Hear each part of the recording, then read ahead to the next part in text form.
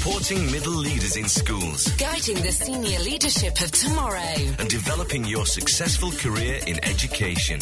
This is Edgecast from NAHT Edge. Hello, welcome. It's episode 10 of Edgecast and the continuation of our chat with the new director of NAHT Edge, James Bowen, who goes deeper into the SEND and SENCO reforms, plus your all-important feedback on that topic. In news, we cover the key stories, including the new fair funding formula and scrutiny of MATs. All the episodes of the podcast are on iTunes. Do subscribe there when you get a chance. So before we get to James, the news bulletin and info on the April courses, let's pick up a top tip. This month it's on developing great teaching. NAHT Edge Director James Bowen says one of the most effective ways to improve teaching is to get teachers to record and watch back examples of their own lessons. By doing this, teachers can gain huge insights into their practice and the impact they're having on pupils. Over time, you can also encourage teachers to work together and build up a bank of examples of best practice from around the school for others to learn from. Every month, a new tip to further your career. Submit yours to events@nahtedge.org.uk. It's news time now and the vital stories for teachers and middle leaders. News and information from NAHT Edge. In this bulletin, the new fair funding formula, it's time for your views, greater scrutiny of how multi-academy trusts operate, and Denny consults on the new special educational needs regulations. The Department for Education has launched its much-anticipated consultation on a new national funding formula. New proposals state that every school and local area will be funded on need rather than the oddities of history. And funding will go directly to the front line, with LAs eventually playing a much smaller role in the distribution of schools' core budgets. Both NAHT and NAHT Edge have welcomed much of what's been outlined, and schools will be helped to manage the transition until 2019-2020, as funding will be determined at a school level nationally, but it'll be issued to LAs, so local factors can still be applied before distribution.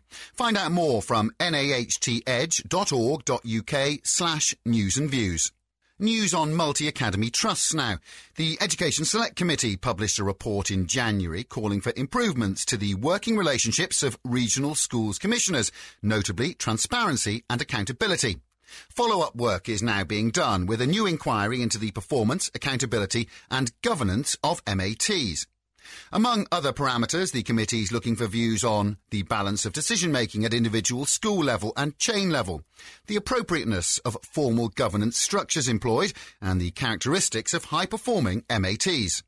NAHT and NAHT Edge welcome your views, which will go towards our formal response. Simply email policy@naht.org.uk. The cut-off point for the inquiry is Monday, the 25th of April.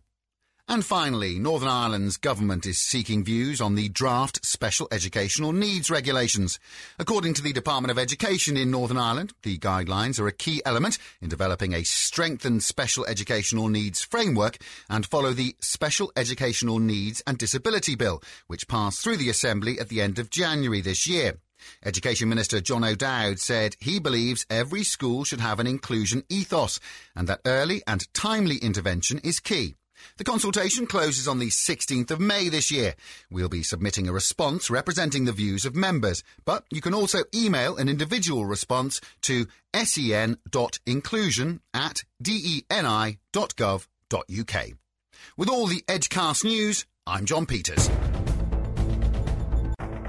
Expert advice and the sharing of ideas. Edgecast. Time now to get the concluding part of our conversation with James Bowen, the director of NAHT Edge, as he examines the role of the SENCO in light of the latest reforms. When you examine teacher responsibility for pupils, there appears to be some tension between SENCOs and other school staff. Where do these tensions arise from? To a degree, I understand, that point. And I think in some schools, and it's certainly in all schools, where there's been that slight history of teachers, passing responsibility on to SENCOs, the progress that the children with special educational needs and disabilities are making. And the new code of practice makes it very, very clear that it's the teachers who are responsible for the progress that SEN children are making. teaching, not the SENCOs. The SENCOs are there to offer guidance and support and training, but they do not take accountability and responsibility for the progress of those pupils.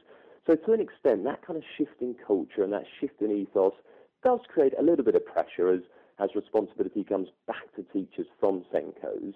And I think sometimes, again, not in all schools, but SENCOs tell us there is an expectation that sometimes they will have this kind of magic wand, that they'll be able to come into a classroom, wave their magic wand and solve all those problems that sometimes teachers face when meeting the needs of SEN pupils.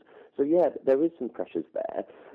What I would say is I think there really is a great opportunity here, though, that as SENCOs work with teachers to upskill them, to develop their expertise, we can really see a positive step forward in terms of improving outcomes for SEN pupils. So yes, there are pressures, but at the same time a really positive opportunity to move things forward there. Talk us through some of the other areas where it's not working so well. I think, one area really stands out here, and this is this idea of social care and healthcare working really closely with schools. I think there was this kind of idea when the Code of Practice was being written that the group of professionals be sat around the table together, really tightly coordinating provision for these children. And what we're finding is, and what SENCOs have told us through the report, is in practice it's just not really happening very often. And we think that's due to really more than anything a capacity issue within health and social care. They just don't have the capacity to provide that level of support to schools. Another real challenge that SENCO's told us about at the moment is that there is a huge issue in terms of lack of access to some of those professionals that we really need access to. So educational psychologists or speech and language therapists, and even some of the mental health services, we are finding it really hard, and schools are finding it really hard to access those professionals, and that is something that's causing a real problem at the moment in schools. What kinds of things did respondents say, James, that they needed to be able to do a good job? Overwhelmingly, one message comes through really clearly here, and I totally agree with it myself, because I knew as being a SENCO, it's about time.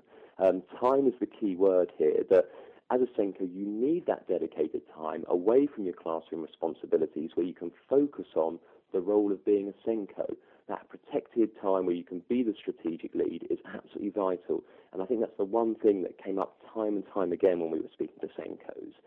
There are other things as well in terms of they need really good levels of engagement from teachers who want to work closely with SENCOs to build up their expertise.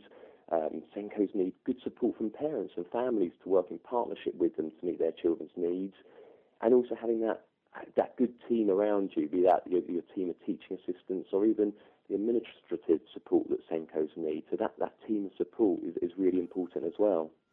So let's headline now, James, precisely where the responsibilities are in this new role of the SENCO. I think the overarching responsibility, and the way to sum it up, is that the SENCO takes the strategic lead for SEND in their school. They're not expected to do everything. They can't lead all the interventions and be there in every classroom, but they take the strategic overview. So it's their role to make sure that the school's meeting the outlined guidance in the SEN Code of Practice, to make sure that the school's SEN policy is being implemented on a day-to-day basis. So it's really about coordinating that strategic provision across the school. And it's also about supporting teachers. We talked about that shift in responsibility back to the classroom teachers. And SENCOs are there to help the teachers and the teaching assistants to know how best to meet those pupils' needs.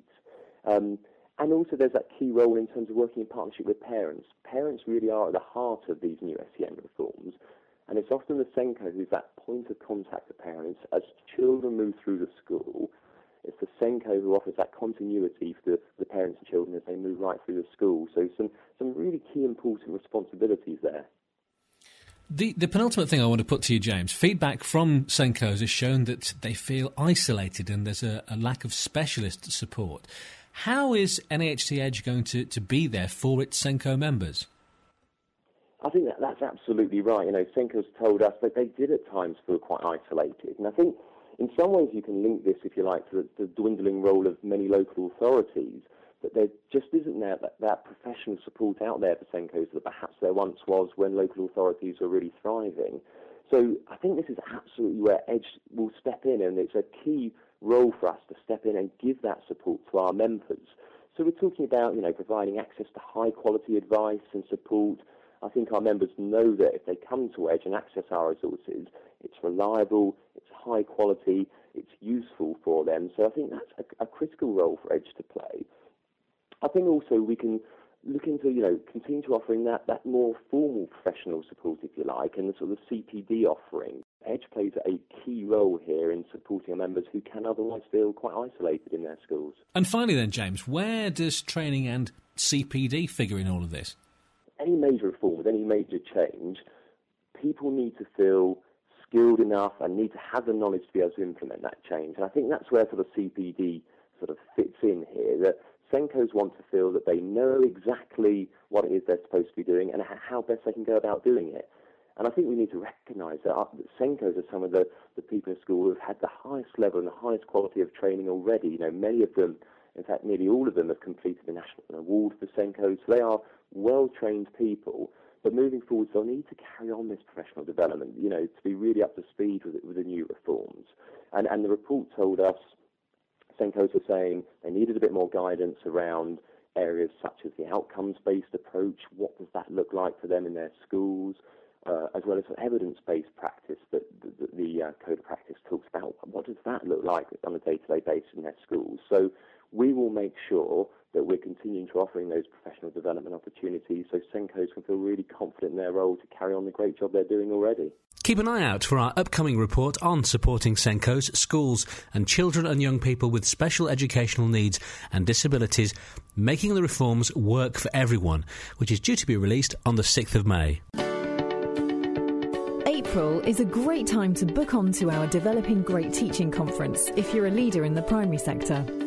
The Developing Great Teaching Conference is taking place in both Cardiff and London, where you'll hear from some of the leading lights in CPD and school improvement as they come together to share ideas, experience and best practice. And you can be part of it. Immerse yourself in training, networking, fringe meetings and some incisive Q&As. We've got some great speakers, including Joanna Hall, who will be giving us the inside track on Ofsted. Discover who else is speaking at the Developing Great Teaching Conference, together with the dates and venues by going to www.oxfordprimary.co.uk/great-teaching. Develop your career with NAHT and NAHT Edge. That is virtually all we have time for on this month's podcast. Thanks for downloading or streaming. And remember, the course we spoke of, I know part of that, the inside track on Ofsted, sounds particularly compelling and I'm sure will educate and inform. For everything you need to know about who else is speaking there, the venues, dates and times, etc., just go to our website, nahtedge.org.uk. Have a great month.